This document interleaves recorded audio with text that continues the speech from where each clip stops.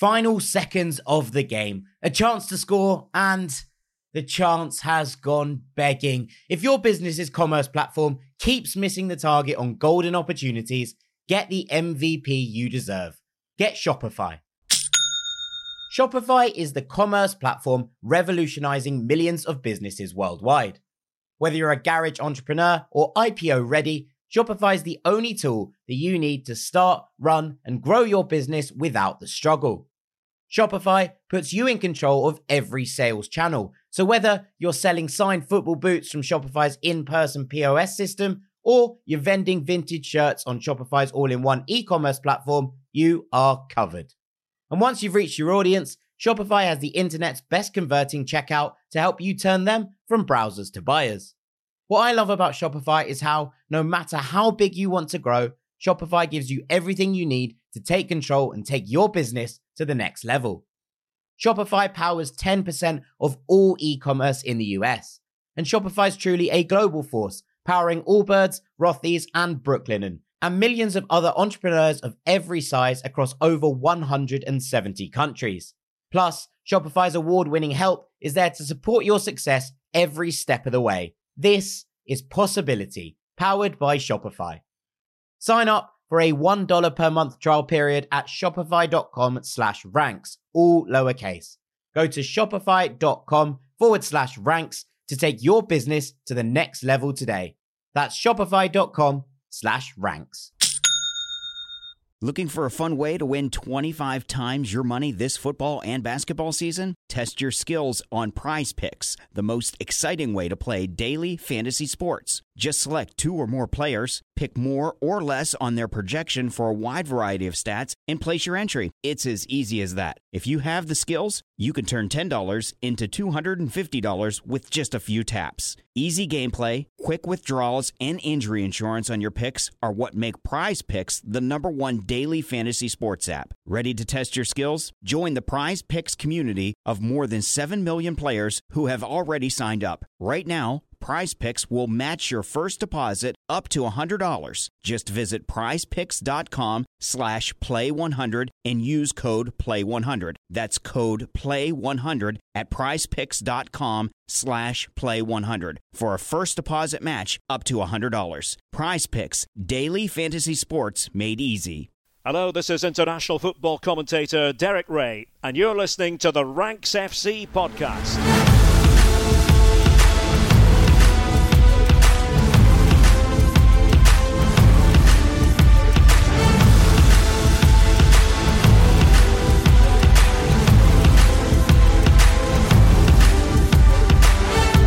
Hello Rank Squad and welcome to Ranks FC. It's the second ever episode of our Champions League review show, back for the second time in 2 weeks. Don't worry, you get a week off next week. My name is Jack Collins and I'll be your host as we look through all 4 of the Champions League round of 16 first leg ties that were played this week. Everybody in the round of 16 has now played, so we can take some assertions and some viewpoints along what we've seen so far. I'm joined by the rank officer Sam Tai. How you doing, mate? Mate, I'm picking the wrong games. I think I'm laying down a Champions League curse. You know, this week I've expressed my interest in a game early doors. You know, we split the games up between us. I say, guys, I want to watch this one. Then goes absolutely fine with me, mate. Every single time I get it wrong. Yeah, but I was still entertained. To be fair, it's a Wednesday night. We've just watched Inter Porto and Leipzig against Man City. Neither of them were absolute thrillers. Let's be perfectly honest with you. There was no winner of a game, I don't think, tonight. Both games were relatively entertaining, but they weren't crackerjacks in the way that yesterday we had them. And we'll start with that. Also joined here by our transfer guru, Mr. Dean Jones. How you doing, mate? Yeah, I had a lovely time, mate. I've got one game to assess and it was the best one of all of them. So I've had a lovely time. Thank you very much, Sam, for picking the game that you did so that I could quite happily take Liverpool v Real Madrid, one of the best games I've ever watched, off your toes. Yeah, I presume you've watched it by now, you. mate. Yeah, I presume you have watched this one by now. But if you haven't, you can listen to my points instead. Because what do we do? 3 big learnings of each Champions League tie. Champions League takeaway, isn't it? Yeah, Champions League takeaways. It's fitting considering the competition is sponsored by Just Eat these days. So, you know, takeaway with Just Eat. Maybe we should pitch that. Maybe we should give it to Just Eat and see what they say for it. But if for anyone's now, listening, wants to sponsor a podcast, here we are. Here we are. Here Right. we are indeed. Right, Liverpool 2, Real Madrid 5. Nothing major, Dean. No, nothing major. First point, Vinicius masterclass, I've just written. This lad left Anfield in a state of absolute shock. He's killed the tie. He's killed the tie. There's no comeback to be had here. I just don't see it. After this match, Ancelotti has declared Vinicius Jr. as the most decisive player in the world. Now, that's a really big call, but maybe as a point, especially when it comes to Liverpool. He has a great record against them, particularly the last couple of games. He scored the winner, of course, in the Champions League final. And in this one, Real Madrid just lulled Liverpool into a false sense of security and then just left it to Vinny to do some weird damage. Liverpool were 2-0 up. And look, they did dominate spells of this game. There's no doubt about it. The chances were there for them. But there were aspects of this game that they just couldn't manage. And when Vinicius, players like him are around, they will keep hunting and hunting until they catch you out. And that is what happened here. Now, Joe Gomez is getting his fair share of blame for Liverpool's downfall in this match. Yeah, he didn't have a very good match. But you also have to admire the talent and perseverance of Vinny in a moment like the first goal, for example. He's executed it brilliantly. Like he has literally forced the chance. He's produced a moment of magic and then he's finished it off. Like not many players could have scored from there in that fashion, especially past a goalkeeper like that. And then on the second goal, he's chasing a dead moment, really. He's really like, even he's not expecting much from that. And like, of course, it's luck. Alisson has... brain fart, I guess you could call it. We'll talk about that a bit later on. It's a rare one, isn't it? But yeah. It's a rare. I'm going to talk about that in a bit. But look, it's suddenly 2-2. It's not luck though, right? This is self-belief. This is self-confidence.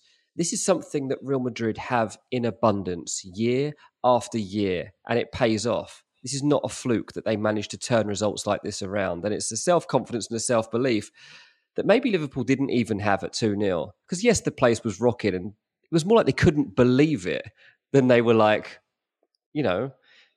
expecting to be in this position and like, yes, we are back to being Liverpool. It was like, oh my God, we're beating Real Madrid. It was kind of like how I'd feel if Fulham were 2-0 up against Real Madrid. It was very weird. And then look, goal number 3 comes and it's Vinicius that forces the free kick. He wins the free kick of Joe Gomez and then Real Madrid scored the third goal at the start of the second half and it basically kills off the game. They obviously scored 2 more to make it 5. But the big lesson here, Vinicius Jr. is a £150 million footballer at this point. You look at players that you could compare him to that have gone for big money in the last couple of years. Say you look at Jadon Sancho. Say you look at Darwin Nunez. Say you talk about Mudryk, right? All these players go for like £85 million, like around there. I tell you what, this guy, Vinicius is twice as good as this lot.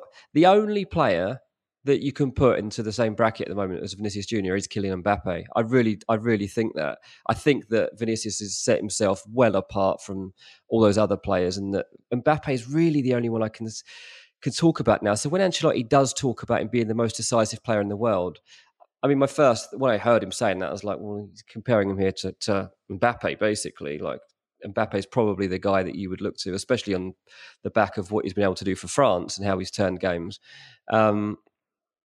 But on the domestic level, maybe he's got a point. But yeah, it's very interesting. And Vinicius, anyway, from this game was just absolutely brilliant. Yeah, I think it's a really good point because whilst there was obviously praise for Vinny Jr. last night, I thought that generally most of the praise that you were seeing across social media was going to Luka Modric, fairly, who was absolutely sensational in the midfield, and Karim Benzema, who again was excellent, especially in the second half of this one. But Vinicius was the key man. I thought exactly the same coming out of the back of it. It was a Vinicius Jr. masterclass, and there was so much of it, and it had so many different elements, as you say. These are the things that you look at. It was the moments that he creates, and I think you're right in terms of that first goal. So few players could do that because what people maybe don't see is Fabinho is covering the angle for him to try and duck inside. And obviously, we've just watched Man City, right? And Jack Grealish does this loads. He faces a player up, and then he looks to cut outside of them back towards his own goal in order to open up the shooting angle. That doesn't exist for Vinicius at that point because Fabinho is covering that channel. Gomez, yes, doesn't get out to him fast enough, fine. And he leaves a little bit too much space. But to be perfectly honest, 99% of the time, that's fine. You can leave that kind of space because there is no avenue, there is no corridor for a player to actually maneuver the ball, to manipulate the space in order to get that shot away. But Vinicius manages that because Vinicius is magic. And generally, I just thought it was an absolutely incredible performance. You're spot on with that one. Let's go to point number 2, though. Yeah, nice one. Well, on the second point, I am going to talk about Luka Modric because he schooled Stefan Bajcetic here. And look, I think this matchup basically summed up the gulf between the two teams. This is not a dig at the Liverpool player. Like, he is the youngest Champions League debutant, I think, that they've ever had. He's been great for them since coming in. This isn't a dig at him. He is literally half Modric's age, right? Literally. But the difference between these two players summed up the difference between Liverpool and Real Madrid at this moment in time. Now, there is a rivalry between Liverpool and Real Madrid that's been created.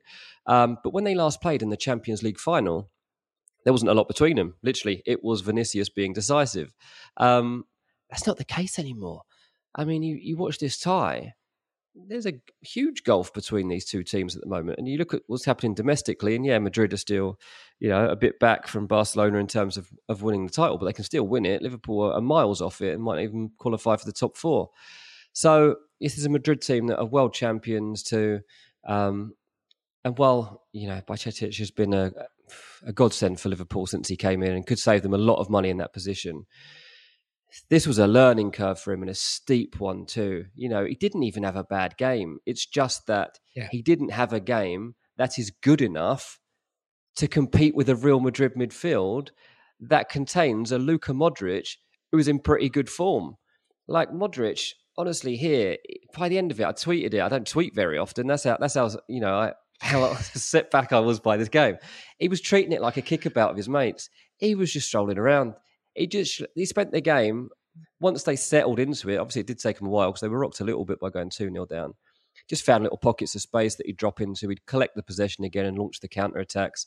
And it's those sharp movements that drops him into those spots, and then the smart decision-making and the passing that just sets him apart. It has done, obviously, for a long time. But in a game like this, it was telling. He obviously took the free kick too to make it 3-2 to set up that goal.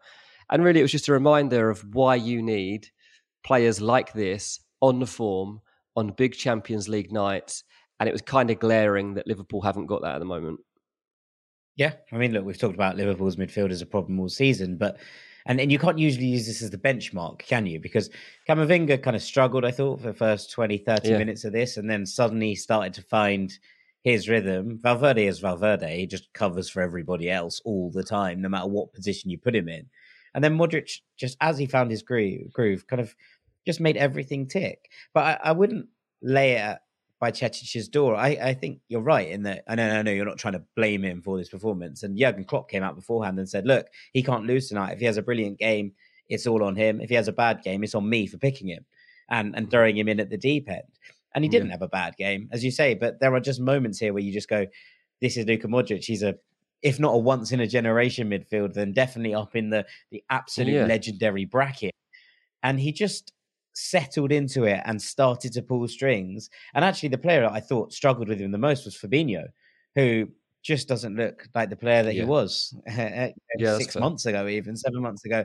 I thought it was that matchup that really stuck apart for me. Bajcetic did all right. He worked hard. He wasn't as good as Valverde, but he did okay.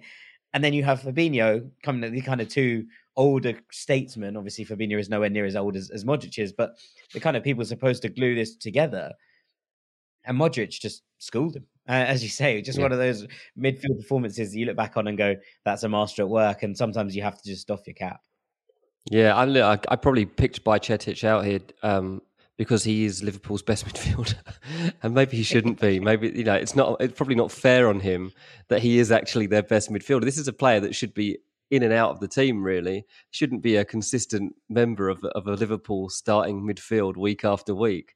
But they actually count on him, and they had to try and count on him here because of that. So, yeah, a victim of his own success in a way. let's talk about a couple of other victims right in here in my third and final point, because there were two goalkeeping mishaps here that would be absolutely nailed on normally for Melon of the Week, both of them. Courtois, hang your head in shame, and Alisson, what are you doing, son? But you know what? It got me thinking, and as Taylor saw it, she's like, what are they doing? Like, why don't they just kick it away? Like, what's the plan here? Why are they doing that? And I was like thinking about like what is happening, and I think basically goalkeeping should probably start coming with a warning, like to anyone that's going to do it, because the position's not the same as it was, and I think that goalkeepers are now more and more at risk of this happening to them than ever before. In the modern game, we shouldn't be surprised that this is going to happen more and more often, because goalkeepers are being increasingly encouraged to play it out of the back and to pass it out and to become a footballer, not a goalkeeper, as I would say. Like they will soon be able to be considered for Footballer of the Year because they're expected to be able to play good football. I think, honestly, it's slightly unfair at times. Like some of the positions that they have to pick the ball up in and some of the passes they have to receive, it's not always their fault. I think Gomez again got a bit of a stick for his pass back in this. I don't know that's necessarily fair. But yeah, these Not are... sure Gomez had anything wrong there. No. Yeah. He did lots of things wrong in this game. That wasn't one of them. Yeah, there was. I think with the goalkeeper thing, Dean, I saw it very well summed up on Twitter. Someone said it's now an occupational hazard. It's just something you have to accept and deal with. You know, these kinds of mistakes because of the role that they now have to play. You're just going to have to accept it. Maybe, Dean, the big takeaway is that the standard for Men of the Week for goalkeepers needs to shift along a bit, catch up with the modern game, my friend. Yeah. Well, I think basically it comes down, look, if you cannot get away with a bad touch or a bad pass as a goalkeeper, like, which is mad because they're the worst at it. It's really not part of the job, is it? Like unless it's literally Edison. Yeah. So I think it's just really interesting that those two goalkeepers that are so good have made such high profile errors in such a big match. But I think it's actually not a bad thing, because I think it will make some goalkeepers out there feel a lot better about themselves, and a lot of young goalkeepers should actually take heart in it. That if this is what you want to do in the future, if you want to be a goalkeeper, you have to take these risks. Then you have to accept that sometimes things are going to go wrong, and it's just part of the game now. It's not actually. You won't get Man of the Week in the future for this. It's going to have to be a lot worse. You have to, unless you try and do a step over, then I might still give it to you.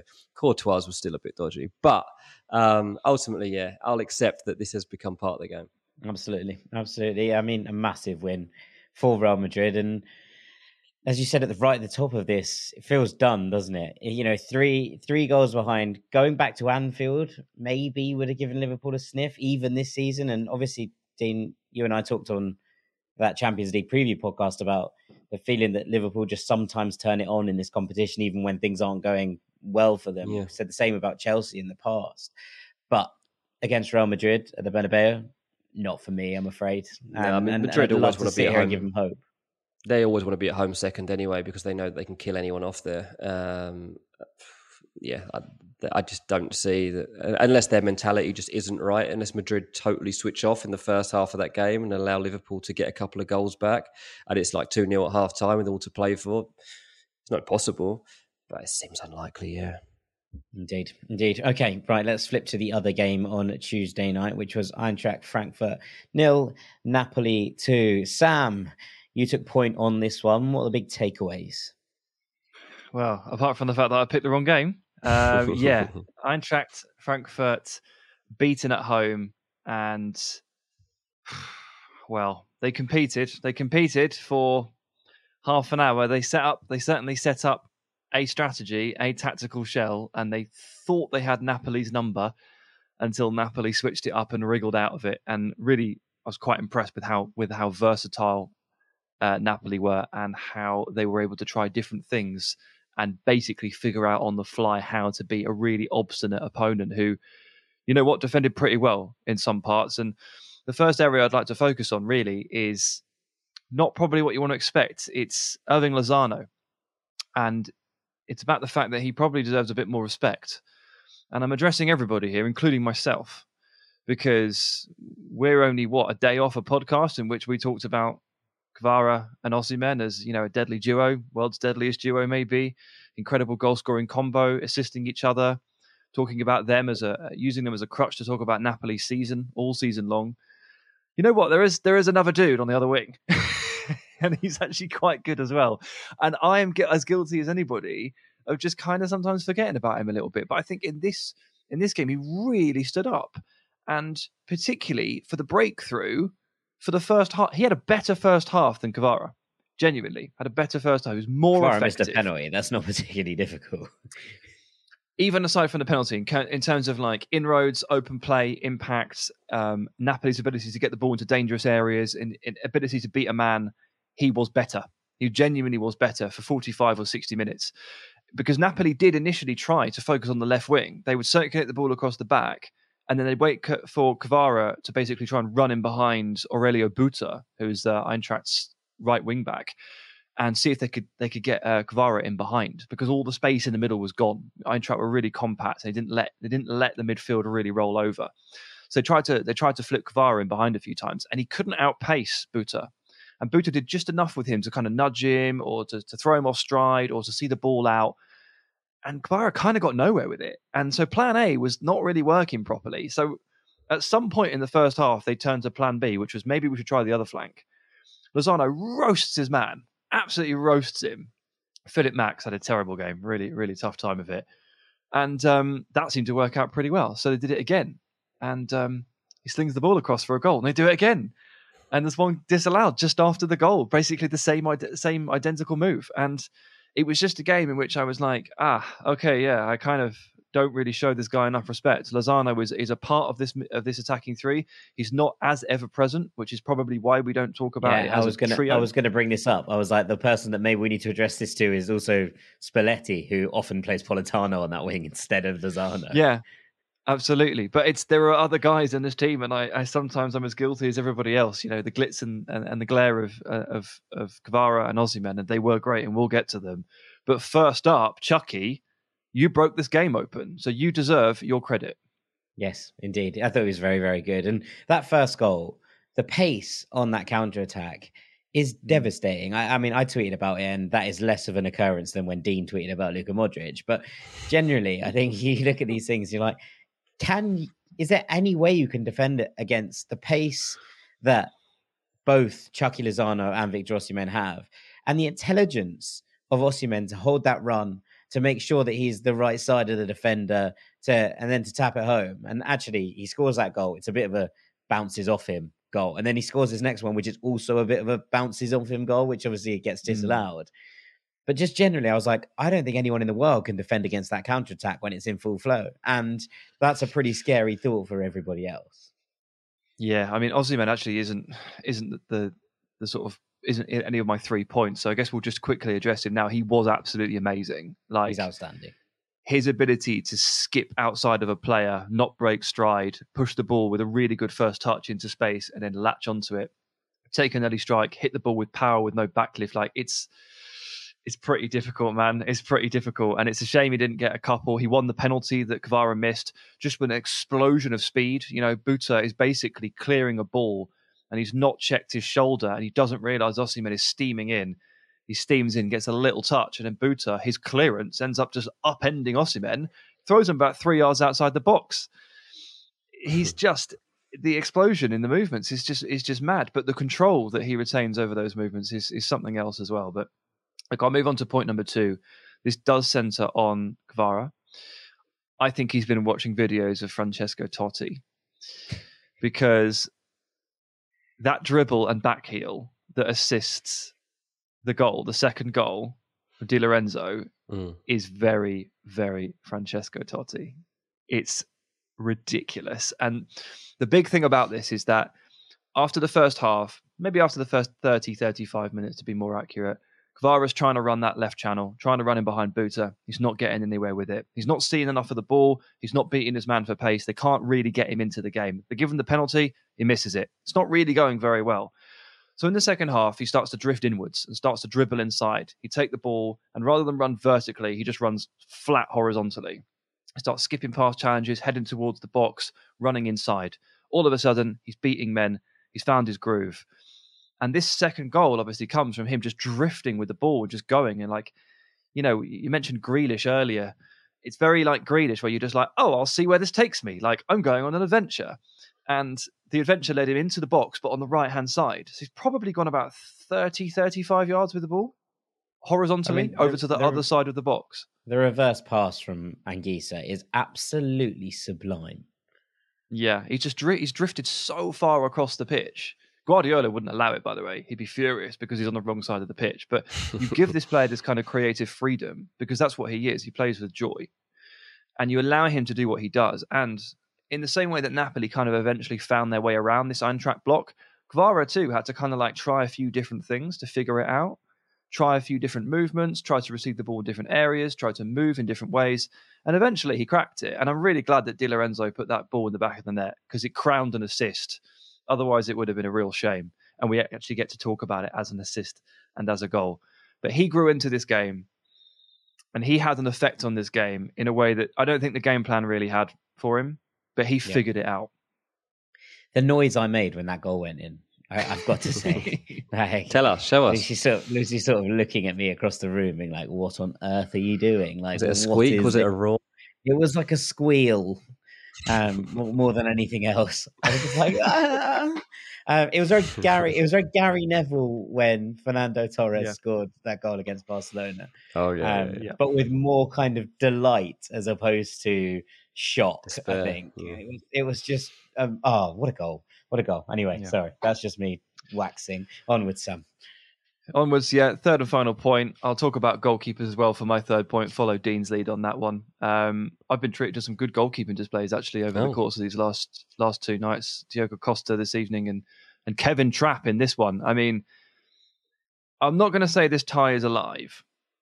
It is alive, but the chances are obviously extremely slim. There's only one reason it's alive, The reason the chances are even remotely slim is that Kevin Trapp made 9 saves, including a penalty, and a couple of really, really good ones where, in particular, Napoli were taking these near-post corners, so whipping them in, James Ward-Prowse style, lots of dip into the near post, and Napoli were just getting ahead on it. And sometimes, actually, Frankfurt kind of got ahead on it themselves, and battering it towards that near post. And Trapp is stood there, and he's got like 3 people in the way, and he's got his hands up in front of his face, and he's just trying to move, and like it becomes a bit like Neo from the Matrix style scenes. He's just trying to react. But these shots that he's saving, they're so powerful. And they're taking nicks and deflections. There's one from Kvara. He hits it into the ground and it deflects and he has to tip it over. He had a really good night. Some really good reflex saves. And, of course, he saved a penalty. 9 in total. I was really impressed with him. Really, really impressed. And he's kept Eintracht in this game. Although we'll have to temper our expectations. They're 2-0 down. They're going to Italy next. And Randall Colomawani was sent off in this second half, which was a shambles of a decision. Yeah, really, really tough for him, isn't it? It's one of those ones that you kind of hope will get overturned, but the chances of it being overturned, considering it was looked at by VAR and decided that it was still a red card, feel relatively slim at this point. But yeah, never a sending off for me, and maybe does kill the tie dead, which is a shame because Eintracht started well. They were, a very, very good value, I thought, to have gone in level. And when Trapp saved the penalty, said it to you, Sam, at the time, I was like, it feels fair because I think that Frankfurt have probably done enough to go in level in this first half. And then about 2 minutes later, Osimhen scored. So I was like, all right, cool. That was a nice little curse from me on that one. But alas, it doesn't feel like Eintracht will go to Naples with all that much hope.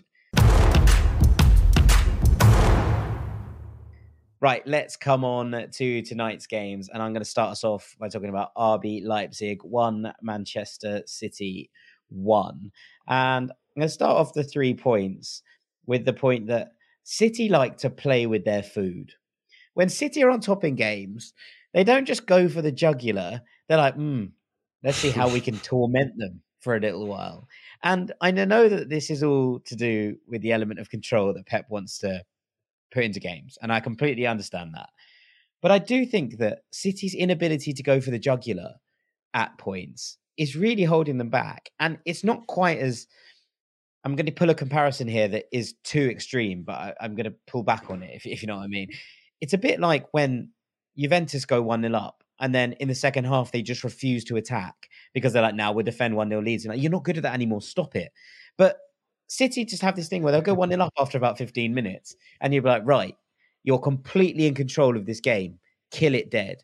And instead, they just seem to be like, okay, what we're going to do is really, really wear the opposition out. And I appreciate that has its real moments in terms of trying to make sure that you are staying in control of games.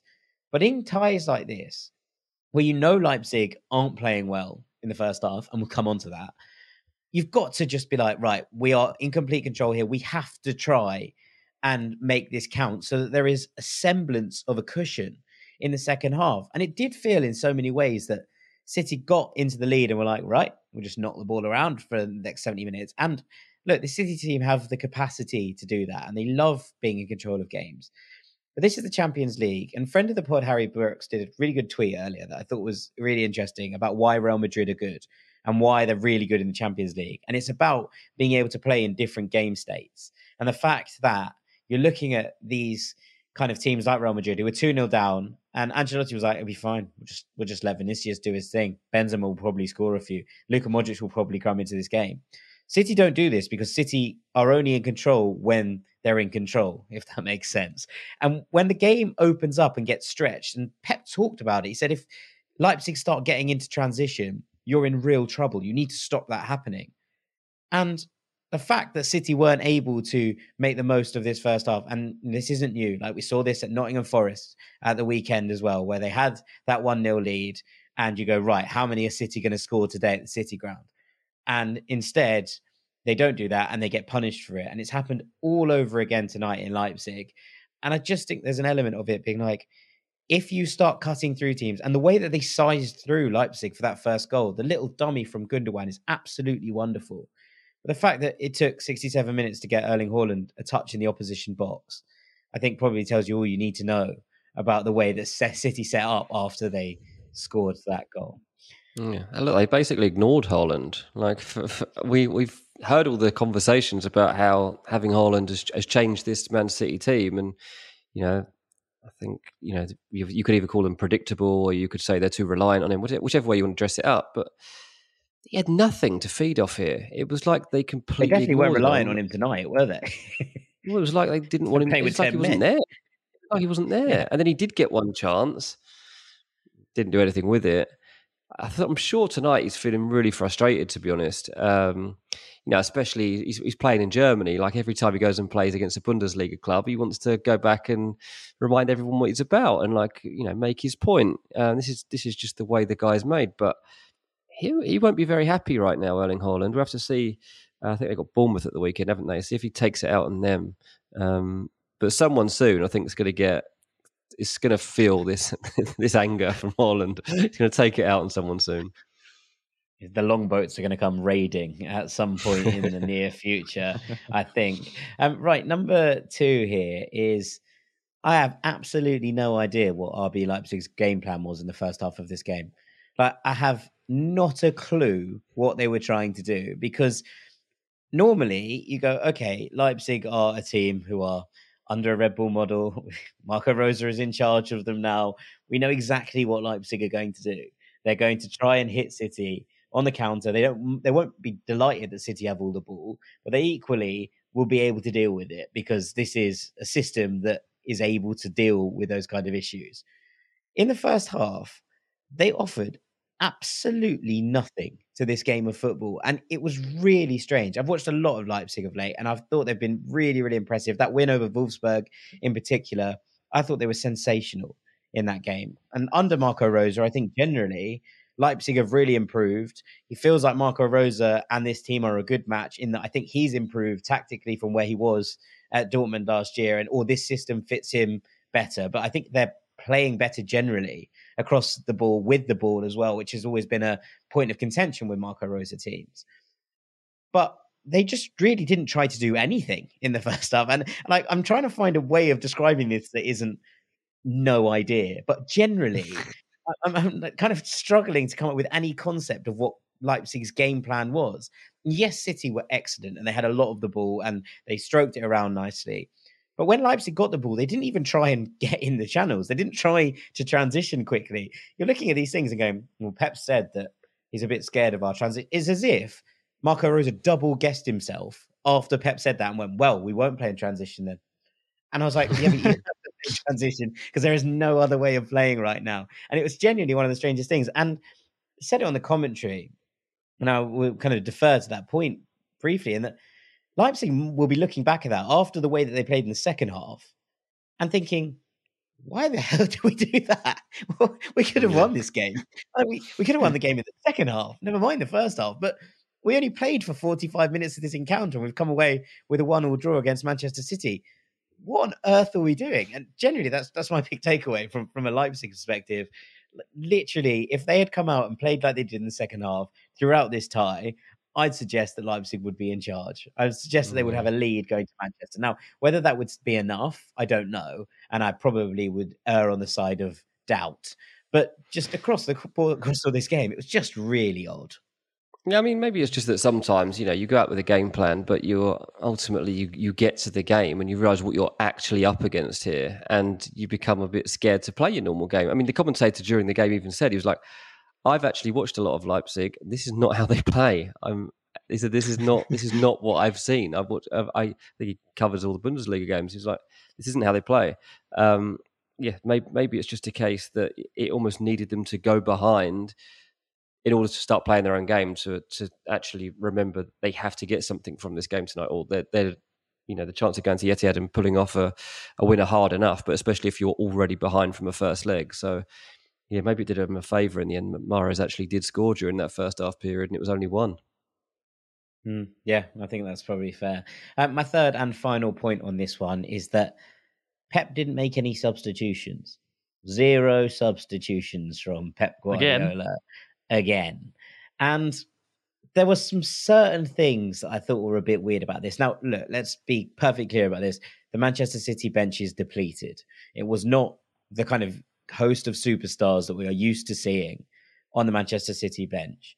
But Julian Alvarez and Phil Foden were both on said bench. They were asked about this before the game, and Pep said that he had chosen not to select Foden as a tactical decision. There was no injury-related issues. He said he played well when he came on at the weekend, decided to rest him for this one. City have Bournemouth in the Premier League at the weekend, which is one of those games where obviously Bournemouth pulled off a shock result last week, and we've seen them have some moments in the Premier League this year. But you'd imagine that Manchester City will beat Bournemouth. And I'd imagine they would have beaten Nottingham Forest last weekend. So maybe I'm talking absolute horse. But generally, I think we talked about Xavi and the way that he rotated his Barcelona side for the Manchester United game before the Cadiz game.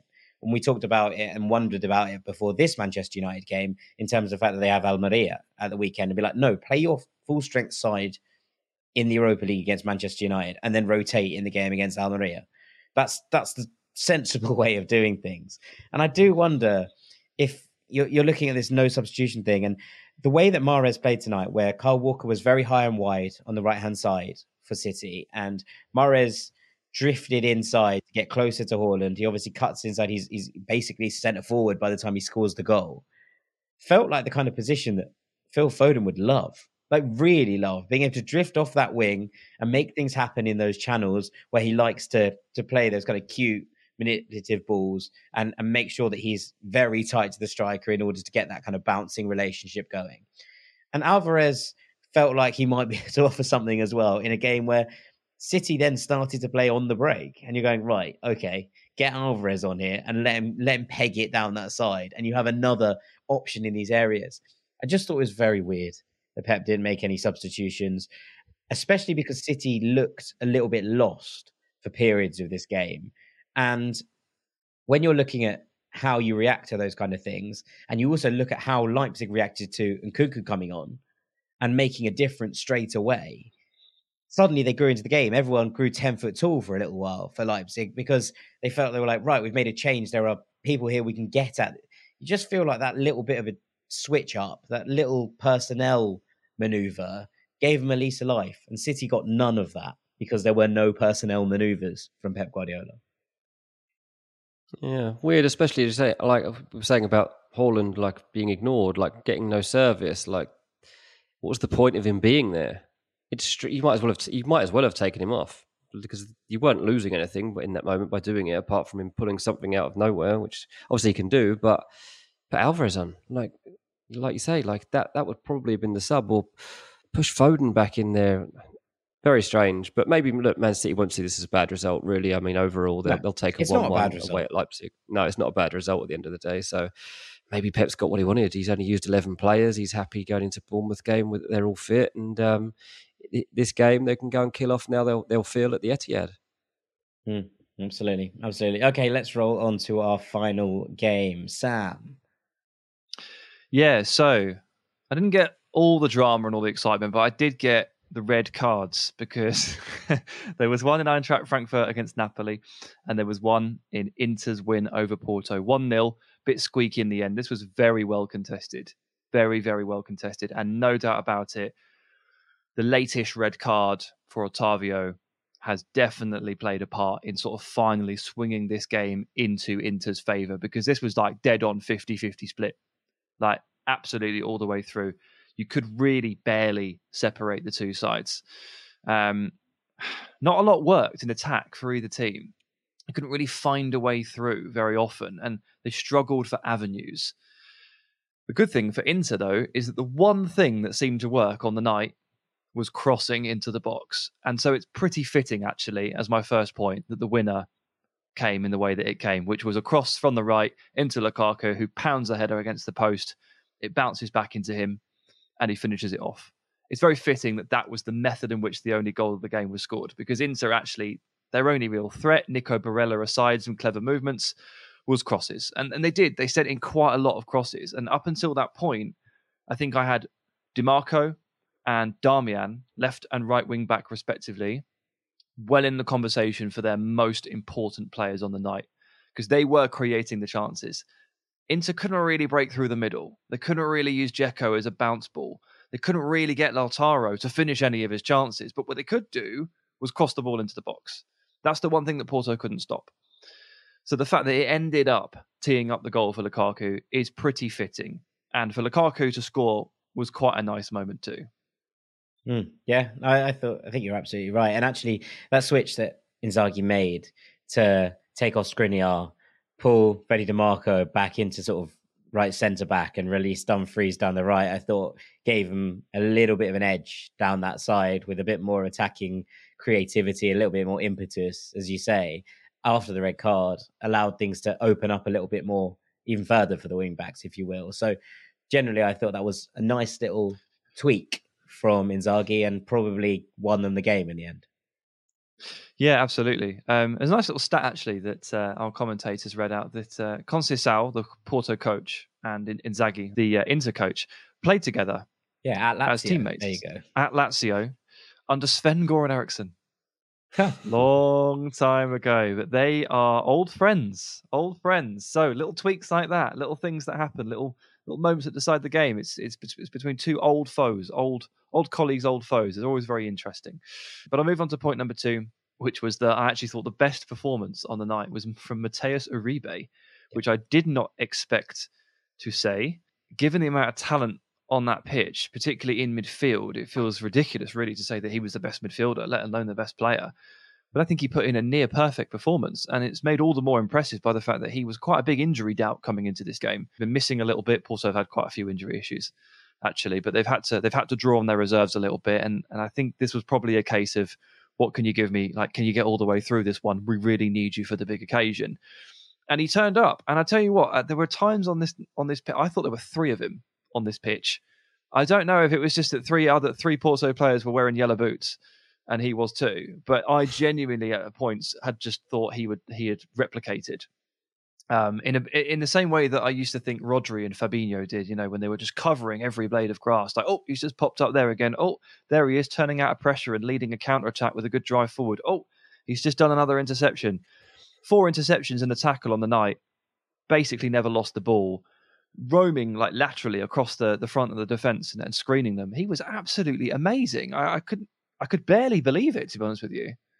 Yeah, he's a good player. This is not new, I suppose, but to do that on such a big occasion and against a midfield which contains Nicolo Barella, who many will know is one of our favourite players across the board, to kind of dominate in there like he did was impressive. This was such a midfield battling performance from Porto, and it's really funny. Obviously, we watched a lot of them last year, and within the midfield there was Vitinha, who's now at PSG, Fabio Vieira, who's now at Arsenal. You look at these and you go, oh, there was lots of creativity in that midfield. Who have they replaced them with? But they haven't. They've just let the dogs of war loose in the middle of the pitch. And I thought that was interesting that Porto went for that approach. But also I thought it was probably the correct approach, considering they were away at Interside in good form at San Siro. And to be perfectly honest with you, if it wasn't for a bit of real stupidity, it probably would have worked. Yeah, I mean, generally speaking, I think it kind of did work. Like it leveled the playing field massively. Inter could not play through them. They could not use the centre of the pitch. And San Siro was getting pretty annoyed about that. They were getting quite impatient. And if you do reduce your opponents to slinging balls into the box, obviously ideally you never concede a shot. But one of the least threatening things that you can concede is a sort of lofted cross from, deep position, 30 yards. All right, Dzeko's in there. He's going to make it difficult for you to deal with it. But for the most part, Hail until Mary, they were, isn't it? Yeah, it's okay if that's what you reduce your opponent to. Then it's low percentage stuff. So well done to Porto there, particularly Uribe, although Grujic was quite good as well. And it leads me on to the third and final point. All things considered, this isn't really too bad for Porto. They've only lost 1-0. San Siro is very, very difficult in terms of places to go. The tie is in the balance. They had a load of injury concerns heading into this game, and they got Mateus Uribe through unscathed. They got Evan Nilsson back onto the pitch as a substitute. They had a man sent off, but that's going to be okay because they get 11 men from the start next time. So in 3 weeks, they welcome Inter back to the Dragao. Horrific place for an away team to go. 11v11. Evan Nilsson's probably going to be fit. And they're going to have a go. And honestly, the triple save that Onana made in the second half of this game, I could not believe Porto didn't get at least a goal out of this. This is insane. Absolutely insane. Hell of a piece of goalkeeping, this from Onana. And there were a couple of really, really lively counter-attacks from Porto too. So losing the first leg doesn't feel good. Doesn't feel good at all. But it's in the balance. There's lots of things coming back into your favour. And this one still feels very much alive for Porto.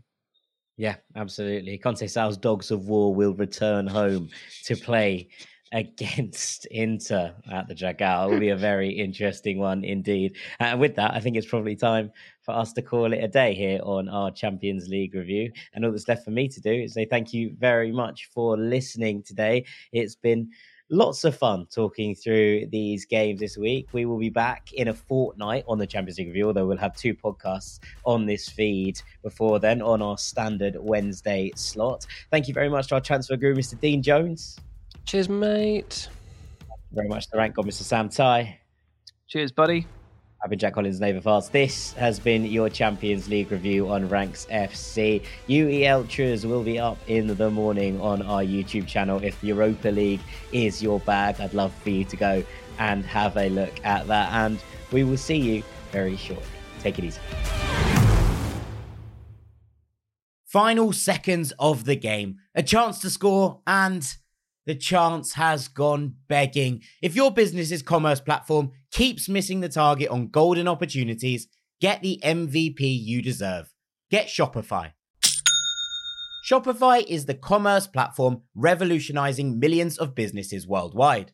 Whether you're a garage entrepreneur or IPO ready, Shopify is the only tool that you need to start, run, and grow your business without the struggle. Shopify puts you in control of every sales channel. So whether you're selling signed football boots from Shopify's in-person POS system, or you're vending vintage shirts on Shopify's all-in-one e-commerce platform, you are covered. And once you've reached your audience, Shopify has the internet's best converting checkout to help you turn them from browsers to buyers. What I love about Shopify is how, no matter how big you want to grow, Shopify gives you everything you need to take control and take your business to the next level. Shopify powers 10% of all e-commerce in the US. And Shopify is truly a global force, powering Allbirds, Rothy's, and Brooklinen, and millions of other entrepreneurs of every size across over 170 countries. Plus, Shopify's award-winning help is there to support your success every step of the way. This is Possibility, powered by Shopify. Sign up for a $1 per month trial period at shopify.com/ranks, all lowercase. Go to shopify.com/ranks to take your business to the next level today. That's shopify.com/ranks.